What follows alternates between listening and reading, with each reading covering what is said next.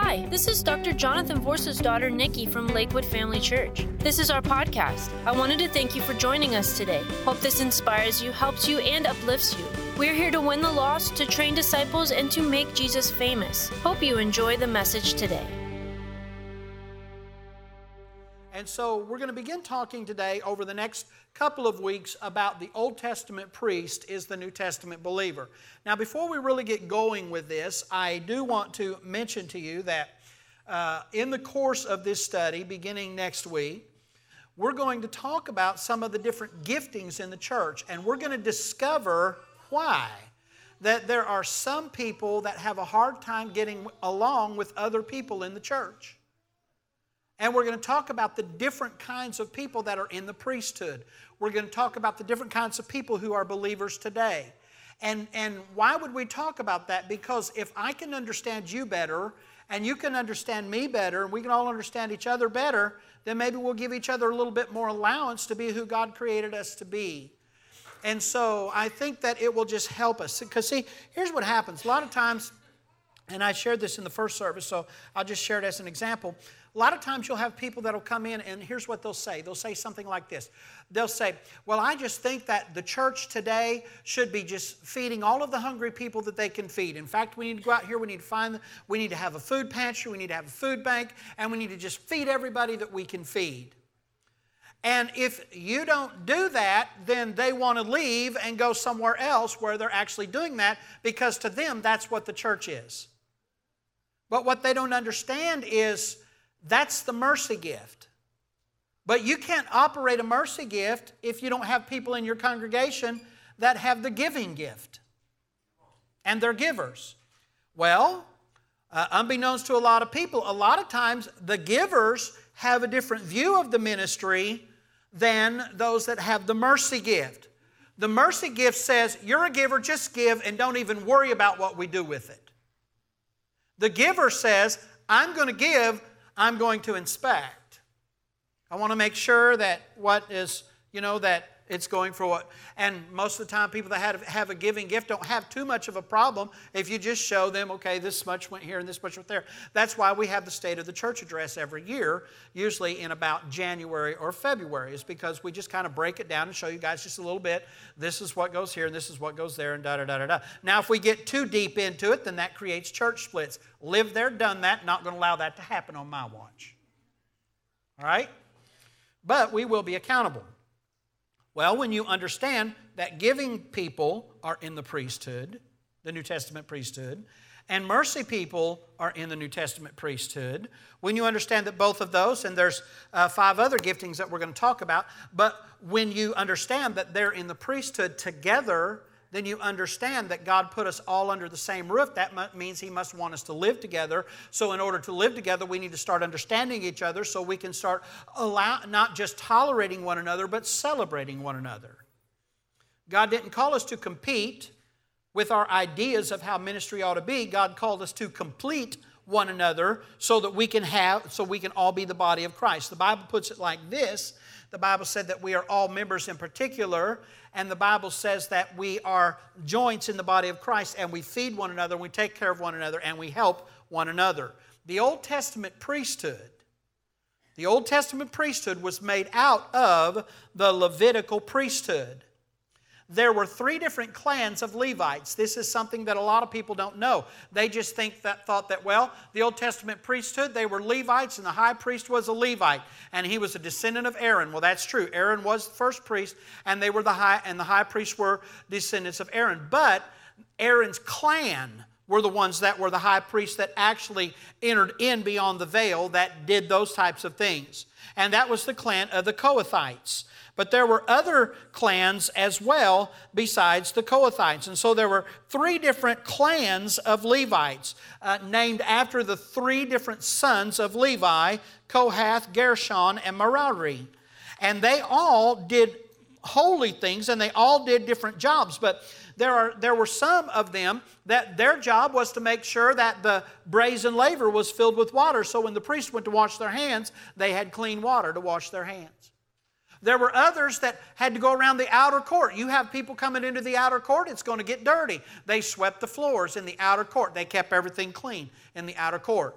Some of them received the shewbread that was baked by the ladies, and they would take this shewbread and they would go in there and they would place the shewbread on the table of shewbread in the holy place. Some of the priests trimmed the wicks on the lamps in the holy place called the menorah or the candlestick, the golden candlestick, and they trimmed those lamps and kept that burning. There had to be someone that replaced the incense or put more incense on the altar of incense. Are you seeing this? What about when the children of Israel would up and leave? What about that? It was the priest who gathered the temple together and literally carried it to the next place and set it back up the way that it was supposed to be set up. So the point that I'm trying to make is, even in the New Testament priesthood, there are different tasks that must be done. The Old Testament priests are the New Testament believer. They were patterns of that which is to come. You and I are New Testament believers. It was just as significant to have a clan that could set the tabernacle and the temple up like it needed to be set up. The tent of meetings, the 5 poles that represented the apostle, prophet, evangelist, pastor, and teacher that goes into the holy place. The 4 different beams that held up the veil of the temple that was torn eventually in twain from top to bottom. All of that had to be set up. And it was just as important for all of that to be set up correctly, for the wrinkles to be pressed out, for everything to be washed, for everything to be in place, as it was for the high priest to walk in there and stand before the veil at the altar of incense for the last stop before he entered in one time into the holy place. The menial tasks were just as important as the high priest task. In today's world, we can say it like this. All of us who are believers, every single one of us who are believers, have a significant job to do in the body of Christ. The people that sweep the floors of the sanctuary are just as important as the person who stands behind the sacred desk and delivers the Word of God. In God's eyes, they're just as important. In God's eyes, their task is just as important. And just like you expect the man of God in this particular place, some places women of God, but just like you expect the man of God to come here and stand behind the pulpit and minister the Word of God to you faithfully, it is just as important as those who say, I'll do this or I'll do that, to be faithful. You are a New Testament priest working around the house of the Lord, working around the temple, and God not only requires, but He celebrates your faithfulness. Sweeping the floor is worship. Emptying the trash is worship. Putting the coffee in the coffee pots is worship. Standing here to sing on the stage, that's worship. Well, that's easy to understand, isn't it? Did you know that there was a clan of the priesthood that all they did was worship? It was their job to keep the worship going in the outer court. It was their job to sound the trumpets. It was their job to talk to people, to counsel people, to minister to people, to answer questions. In fact, there was an Urim and a Thummim on the breastplate of the high priest. And when they needed a yes or no answer from the Lord, they would get in the presence of the Lord, and then they would just reach and grab, and whichever one they grabbed, one was no and one was yes. So it was the job of the priesthood to direct the spiritual lives of the people of Israel. The New Testament priesthood were all believers. We're all part of the New Testament priesthood. The Bible said that I'll make you a kingdom of kings and priests.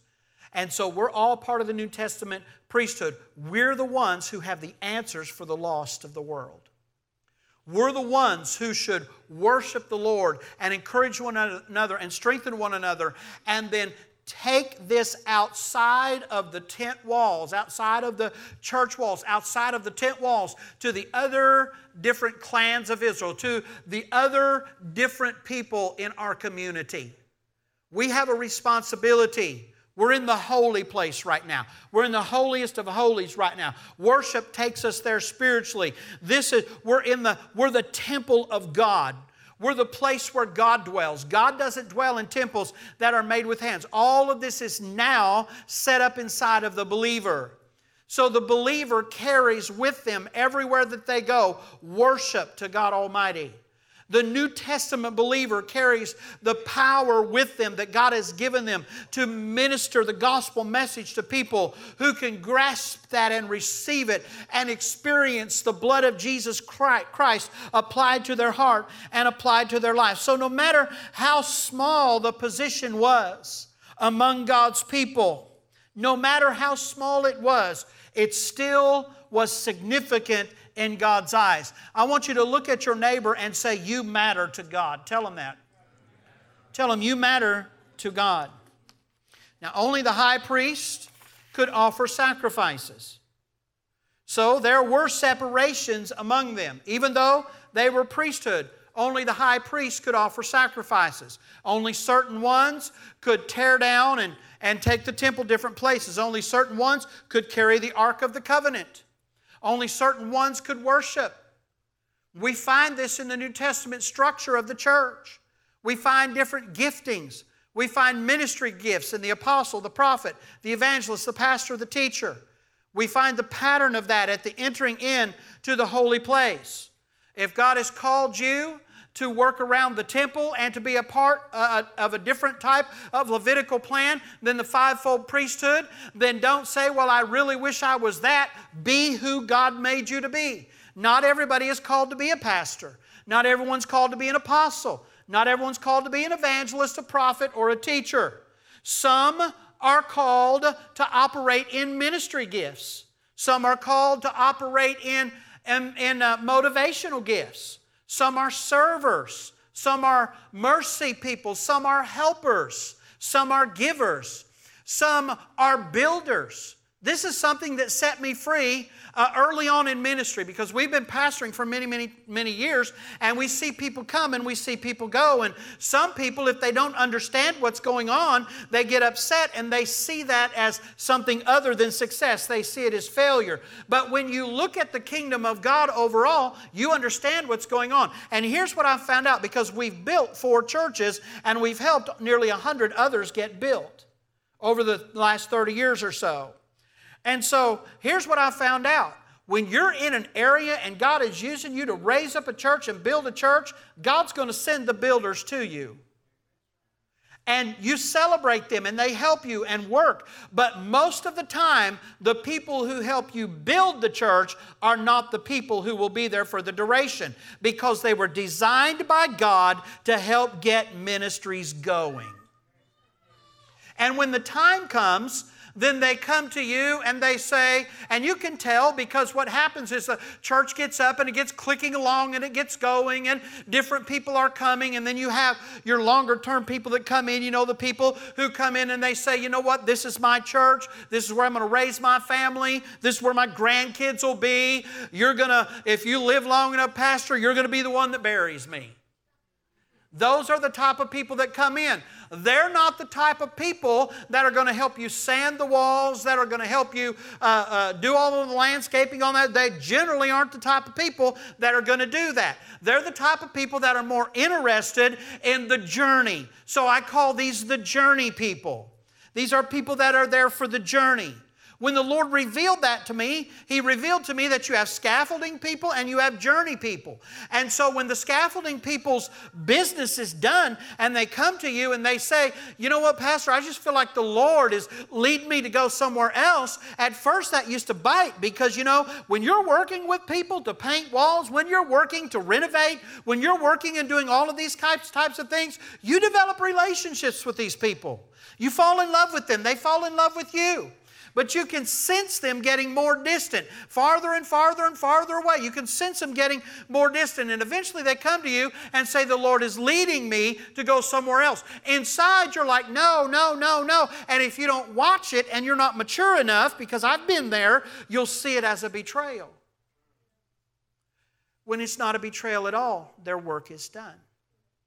And if you will look, you will see that the place that they went is another little church of 10 people or 15 people. And what did they do when they went there? They jumped in. They got excited. They started acting like they were when they first came to be with you. They're in the business of helping that pastor and those leaders build that church and build it and build it and build it and build it. And then what will happen is 3 to 5 years down the road, they'll come along and they'll tell that pastor, they'll say, you know what? I feel like the Lord's leading me somewhere. And then you go look and see where they go. And some people say, well, they're hopping from place to place. No, they're living out their calling. They're fulfilling their function. Now, if they come 6 months to a year and they bounce from one place to the next and they leave because they're mad, they're just spiritual juveniles. And they're throwing a temper tantrum because things didn't go their way. And that's totally different than what I'm talking about. I'm talking about people living out their calling. The point that I'm trying to make is in the New Testament priesthood, you have people who are called to do specific things. And we need to give each other the permission to succeed and, listen, the permission to fail in their calling.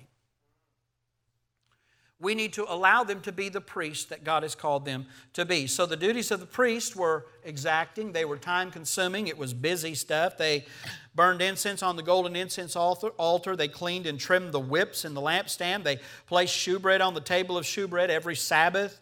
They kept the fire burning constantly on the brazen altar. They offered sacrifices in the morning and the evening. And one of the things that they did that I feel is very significant, but it's because of who I am, but as a pastor and a leader, but they would bless the people every day. That's what they would do. And so the question I would ask you is this. As part of the New Testament priesthood, when you get up in the morning and you're praying, you're not done praying until you ask God, who can I bless today? Lord, help me bless someone today. And then obviously they were part of sprinkling the blood up on the altar. The Hebrew meaning for the word shewbread, and one of the things they would do is place that upon the shewbread, and I didn't get as deep into this as I wanted to, so I skipped over some of the other things in this part of the message, but I want to get a little deeper into this with you. The Hebrew meaning of the word shewbread is face bread. It's the bread of presence, indicating that it was set and eaten before the face or in the presence of God. That's in Leviticus chapter 24. Jesus, according to John 12 and Matthew 16, is the living bread. The living bread who was ground finely in the mill of suffering and heated in the furnace of affliction and death.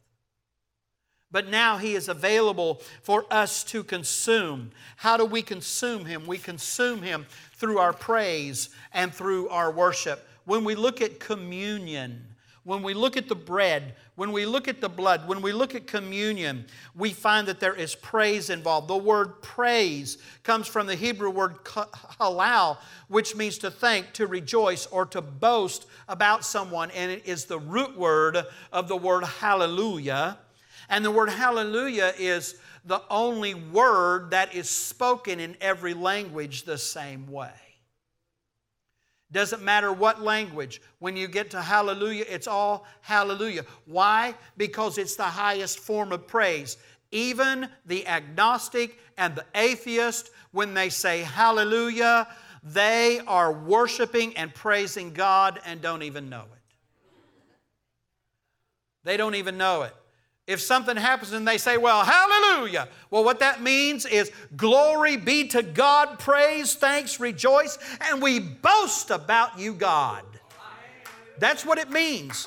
That's what it means. And so the word hallelujah is formed out of the word halal, and it usually speaks or sings of the glory, the virtue, the honor of Almighty God, our covenant-keeping God. So as a royal priesthood, we are taken up with Him into praise and worship. We're caught up into praise and worship, and everything else seems to be utterly insignificant.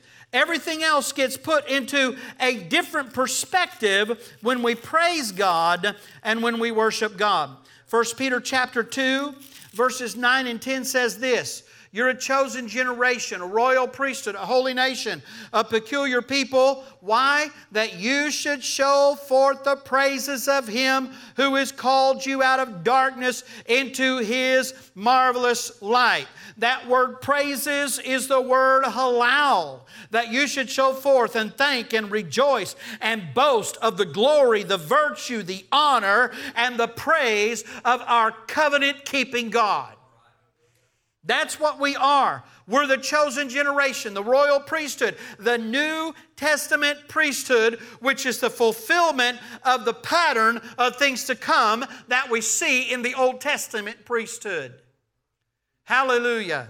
We were created to worship. We were created to praise. And then the Bible said He's called you out of darkness into His marvelous light. Verse 10 says, which in time past were not a people, but are now the people of God. When were we not a people? We were not a people because we become Abraham's seed and heirs according to the promise. We've been engrafted into the vine. We were not a people until the day that God cut covenant with Israel that day and married her after dating her for 430 years. You think that your betrothal is long? Which in time past were not a people, but are now the people of God, which hath not obtained mercy, but now you have obtained mercy. The Old Testament sacrifice of the Lamb was harsh. The sacrifice of Jesus was harsh, but it was final. It was final. So as the royal priesthood, we praise Him because not only was He the Lamb slain, but we praise Him because He is risen. He is risen indeed. He's overcome death, and He's overcome hell, and He's overcome the grave. And so worship and praise has to do with fellowship. True fellowship is the basis of fellowship with God. The Bible says, let me just say it like this. The Hebrew word for fellowship comes from the Greek word koinonia. When the Bible talks about that we are partakers of the fellowship of His sufferings, that word koinonia means partnership. And so when I'm in a partnership with God concerning the fellowship of His sufferings, I don't have to suffer because He did that part of the partnership for me. There are two sides of partnerships. When I'm in a partnership with God, He suffers so I don't have to suffer. He became poor so that I might become rich. He gave His life so that I could live eternally. We talked about it last week as the great exchange. You remember that? The great exchange. And so the priesthood, the New Testament priesthood, has the responsibility to clarify this blessing to lost people everywhere.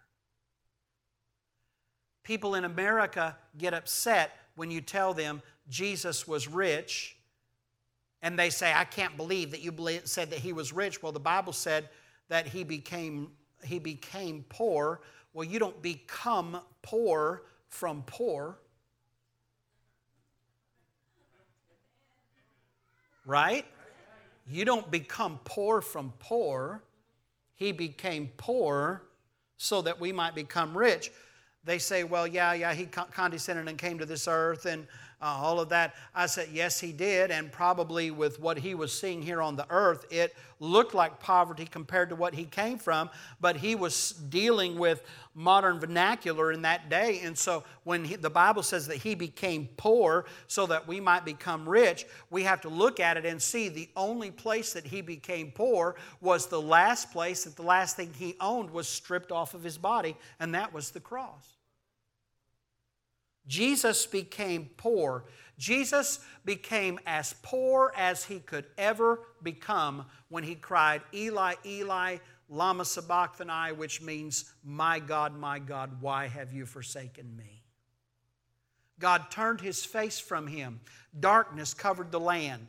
There was lightning and thunder. And the Bible said that the rocks rent If you study biology, you will find out that the blood of a child comes from the father. The reason that the rocks at the foot of the cross rent was because it was the blood of the Creator that was bathing those rocks. And when Jesus cried, "It is finished," even the earth responded to what happened that day.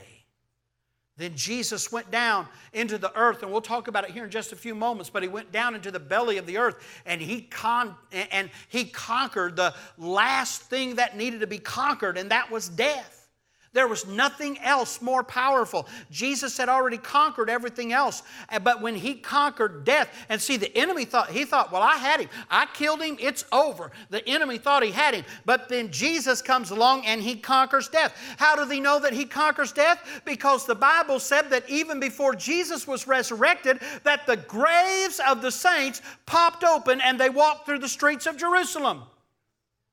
Between the time that Jesus cried, "It is finished," and He resurrected from the dead, there were dead people walking through the streets of Jerusalem.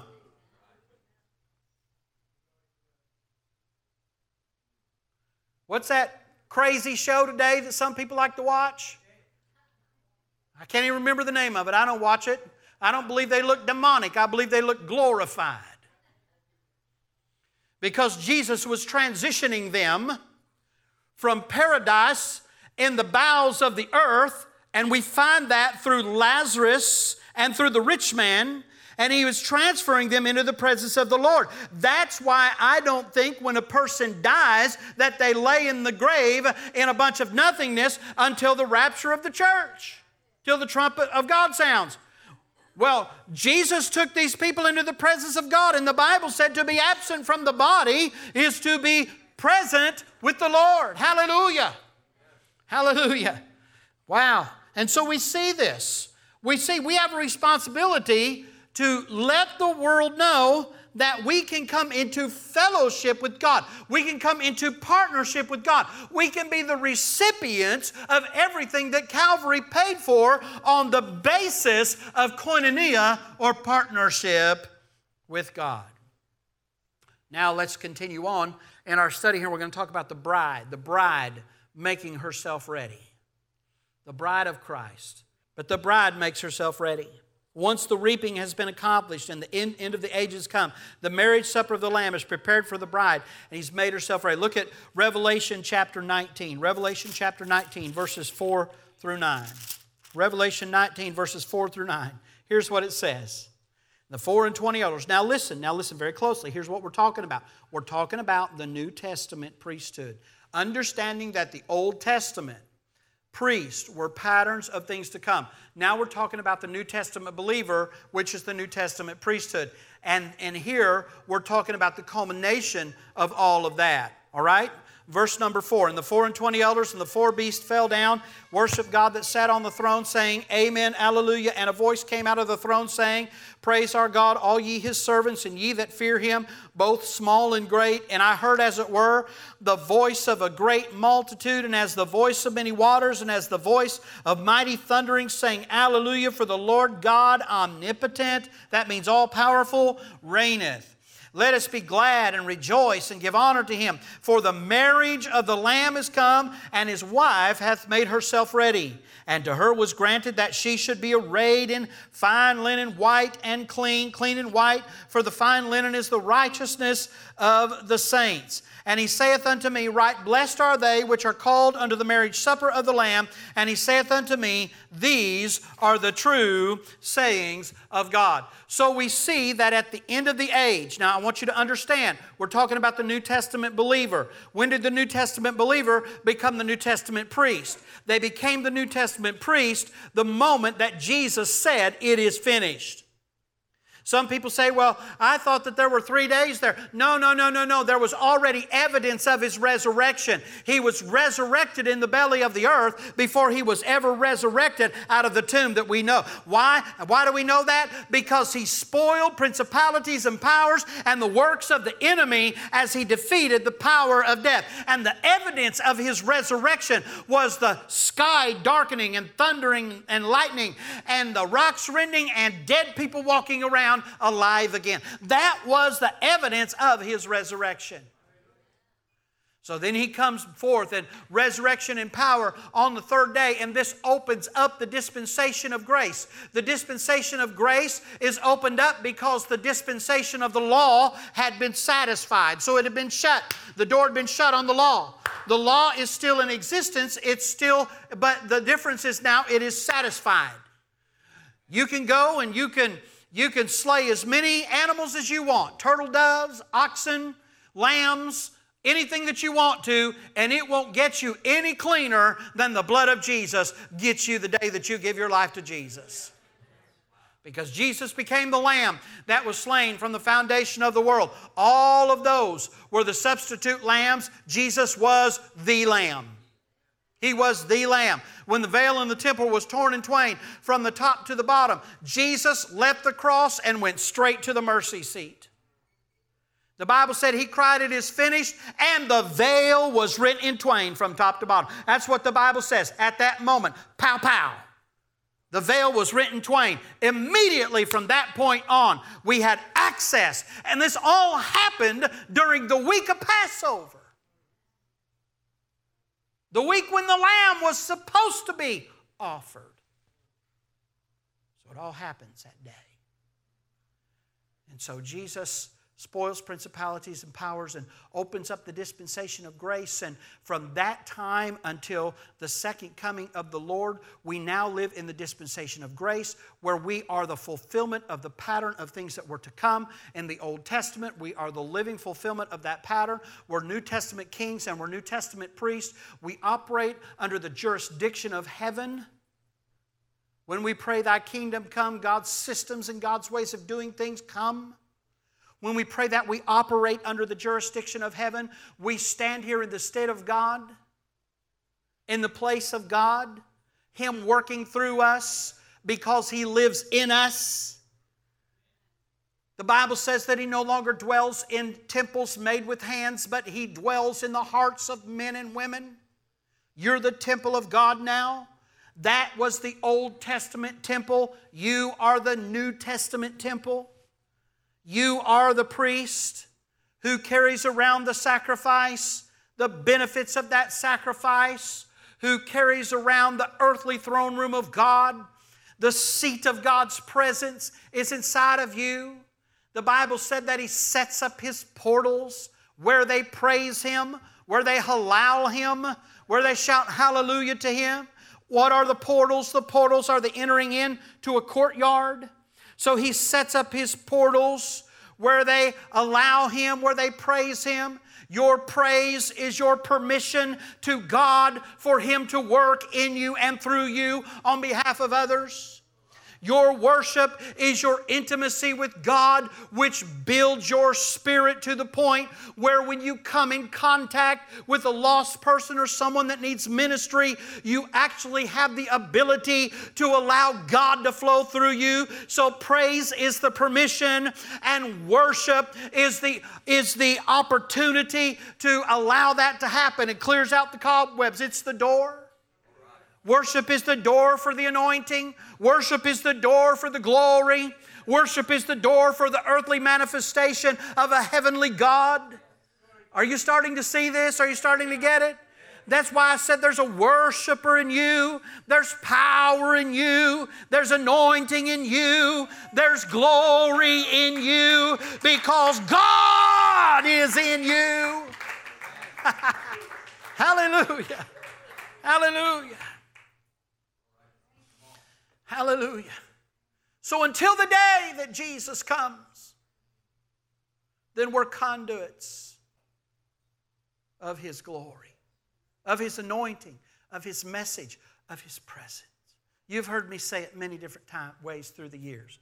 Hands to reach out and touch the need, ears to hear the cry, eyes to see, feet to carry the message, heart to feel compassion. You've heard me say it many different ways. You're the body of Christ. New Testament priest, designed by God for work in His tabernacle. You're His tabernacle, designed by God for work among God's people. So with all of this, now, obviously the day of grace, the dispensation of grace will end the day that Jesus comes. The bride during this time is making herself ready. We're making ourselves ready for the return of Jesus. We're connected to Him. We're the body of Christ. He's the head of the church. We're the body of Christ, which is the body of the church. Church, ecclesia, governing authority. We're God's earthly governing authority of heavenly things. That's the church. That's the work of the church. That's who we are. That's who we are. And so, one of these days, the Lord's going to come back. And when He does, the dispensation of grace will end, and the redeemed of the Lord will say, so be it. Let the redeemed of the Lord say so. And so, we'll say, so be it. And that'll be the end.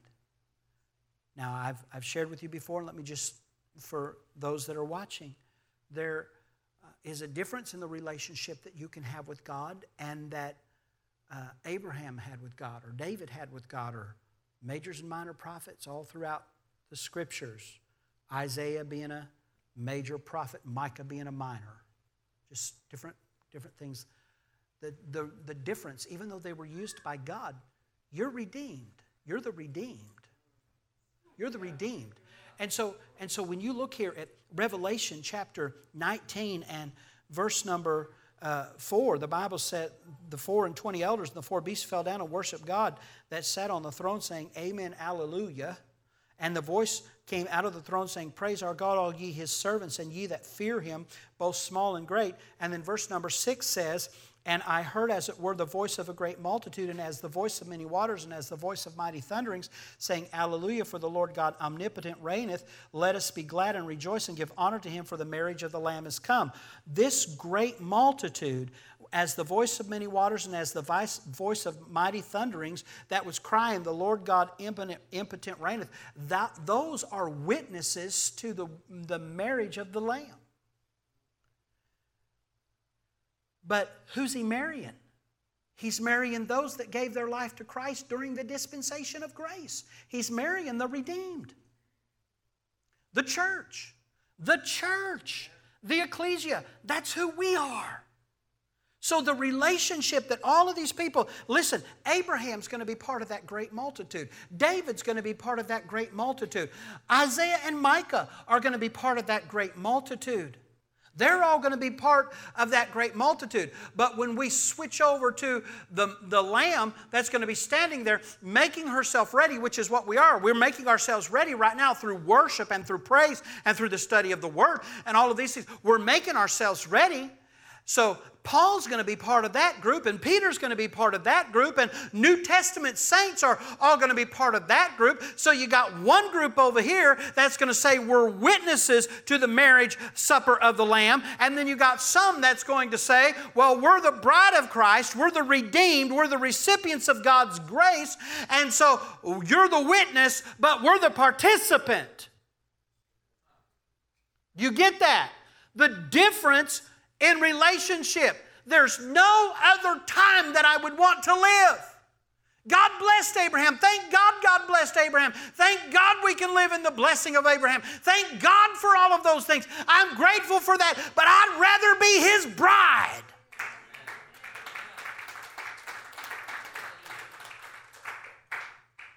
So when we look at ourselves on the basis of self-examination, when we look at ourselves, we realize that we're preparing ourselves to be the bride of Christ. We need to examine ourselves. We need to get ourselves ready. This is what the Word of God says, that the bride gets herself ready. Galatians chapter 6, verses 14 and 15 says this, But God forbid that I should glory, save in the cross of our Lord Jesus Christ, by whom the world is crucified unto me, and I unto the world. For in Christ Jesus neither circumcision availeth anything, nor uncircumcision, but a new creature. So God forbid that I should glory except in the cross of our Lord Jesus Christ. So when we look at ourselves, we have to realize and understand that the cross is the only basis that we have to come to God. There are not many different ways to come to God. Some people say, well, you know what, those that are serving Buddha and those that are serving Hare Krishna and all of those that are serving them, that's God. They just call them that. That's not true.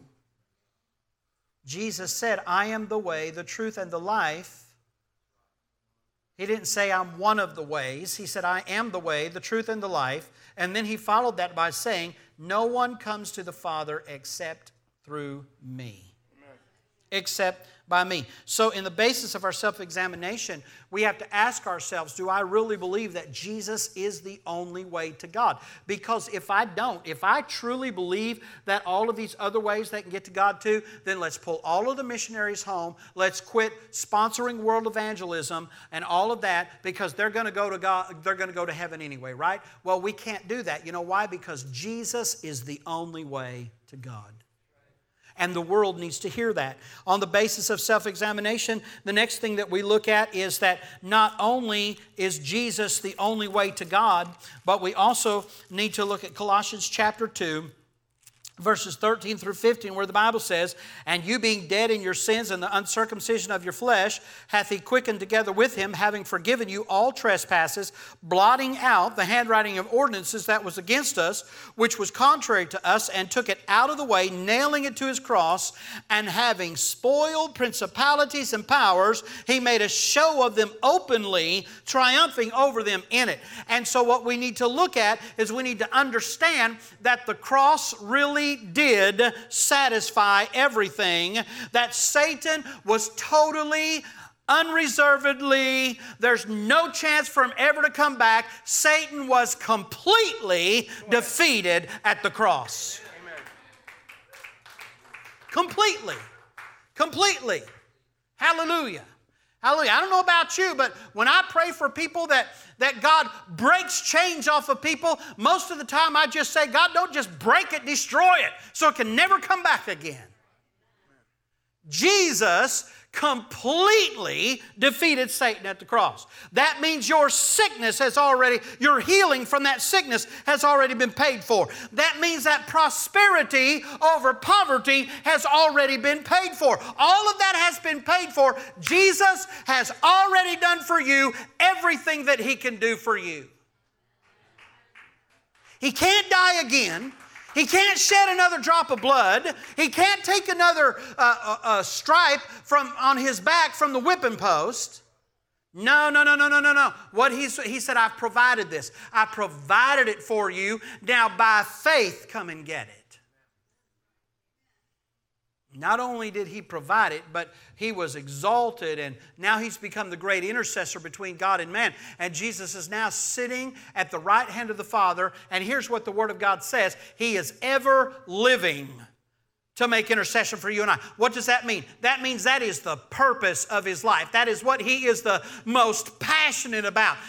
That is his ministry gift. He is the go-between between us and God, ever living to intercede for you before the Father on your behalf. You come to the Lord and you say, Father, that's why we pray in the name of Jesus.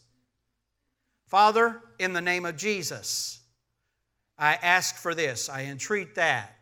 I take authority that you have given me, and I speak against this, and I speak against that. That's why we pray in the name of Jesus. That's why we speak in the name of Jesus. That's why we declare the name of Jesus, because it identifies us. We are not Abraham. We are bride.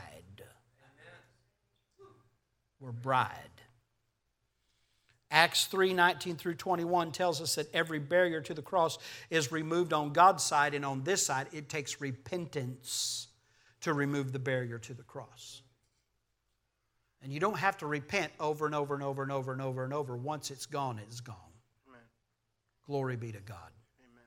The last thing that I want to mention to you is in Galatians chapter 3 and verse number 1. Go back over there, Galatians chapter 3. I want you to put your eyes on it. Galatians chapter 3 and verse number 1. Here's what it says. It says, O foolish Galatians, who hath bewitched you, that ye should not obey the truth, before whose eyes Jesus Christ hath been evidently set forth or crucified among you. So any activity that obscures the cross is witchcraft. O foolish Galatians, who hath bewitched you, that you should not obey the cross? Manipulation, control, that's witchcraft. So the enemy will come to you and he'll try to get you to believe that there's many different ways to God. That's witchcraft at work. He'll try to tell you that there's more than one God. Well, the Greeks may have believed that, but polytheism is not accurate theology. There's one God. Only one. One true and living God. He has a Son, and His name is Jesus. And the Holy Spirit, who is our Paraclete, the one that is called alongside to help. So anything that comes and tries to tell you that there's a different way to God, that's witchcraft. O foolish Galatians, people of Galatia, Paul writing to them, understand they didn't have all of the Bible that you have. They didn't have all of this teaching and training. They were making their way through the words of the prophets and the apostles. Jesus told them, He said, I'm going to build my church upon the foundation of the apostles and the prophets, Jesus Christ Himself being the chief cornerstone. And the apostle Paul took that and wrote 13 different epistles that gave us the structure of God's church. Many of them were prison epistles. And when he was writing to the church of Galatia, they weren't reading the letters to Corinthians. They weren't reading the letters to Thessalonica. Those were letters for Thessalonica.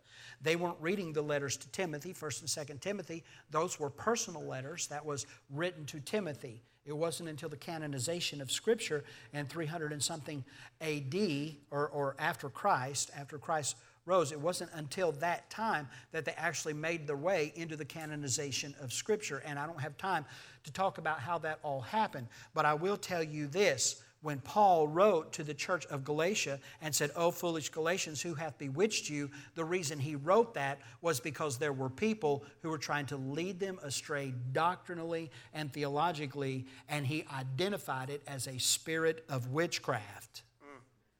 And that spirit of witchcraft was a spirit that told them that they did not have to obey God's word, which at that time was coming through God's apostles and prophets at that time. So there were people back then that were saying that Jesus had not been crucified or that Jesus did not die. Some said that wild dogs came and took him out of the tomb and devoured his body, and that the disciples were going around telling everybody that Jesus was risen when in fact they had stolen his body and put it somewhere else to try to start a religion. And so there were all of these kinds of things that were going on. And the reason these things were going on was because the church of that day, the Pharisees and the Sadducees, actually paid people to start those lies, because they realized that they had crucified the Son of God. And they tried to beat God. And over 2,000 years later, I'm standing here today still blowing their cover. He's alive. He's alive. Hallelujah. Jesus is alive. Come on, Charles, I'll keep going if you don't play and sing. Let's all stand. Thank you for joining us. Special thanks to those who helped to give to keep the gospel moving forward. It's because of you that this ministry is possible. You can click the link in the description or visit jvorce.org for more information. Please share, like, subscribe if you enjoyed our podcast. Take a screenshot and tag us at Lakewood Family Church. Thanks again for listening. God bless you.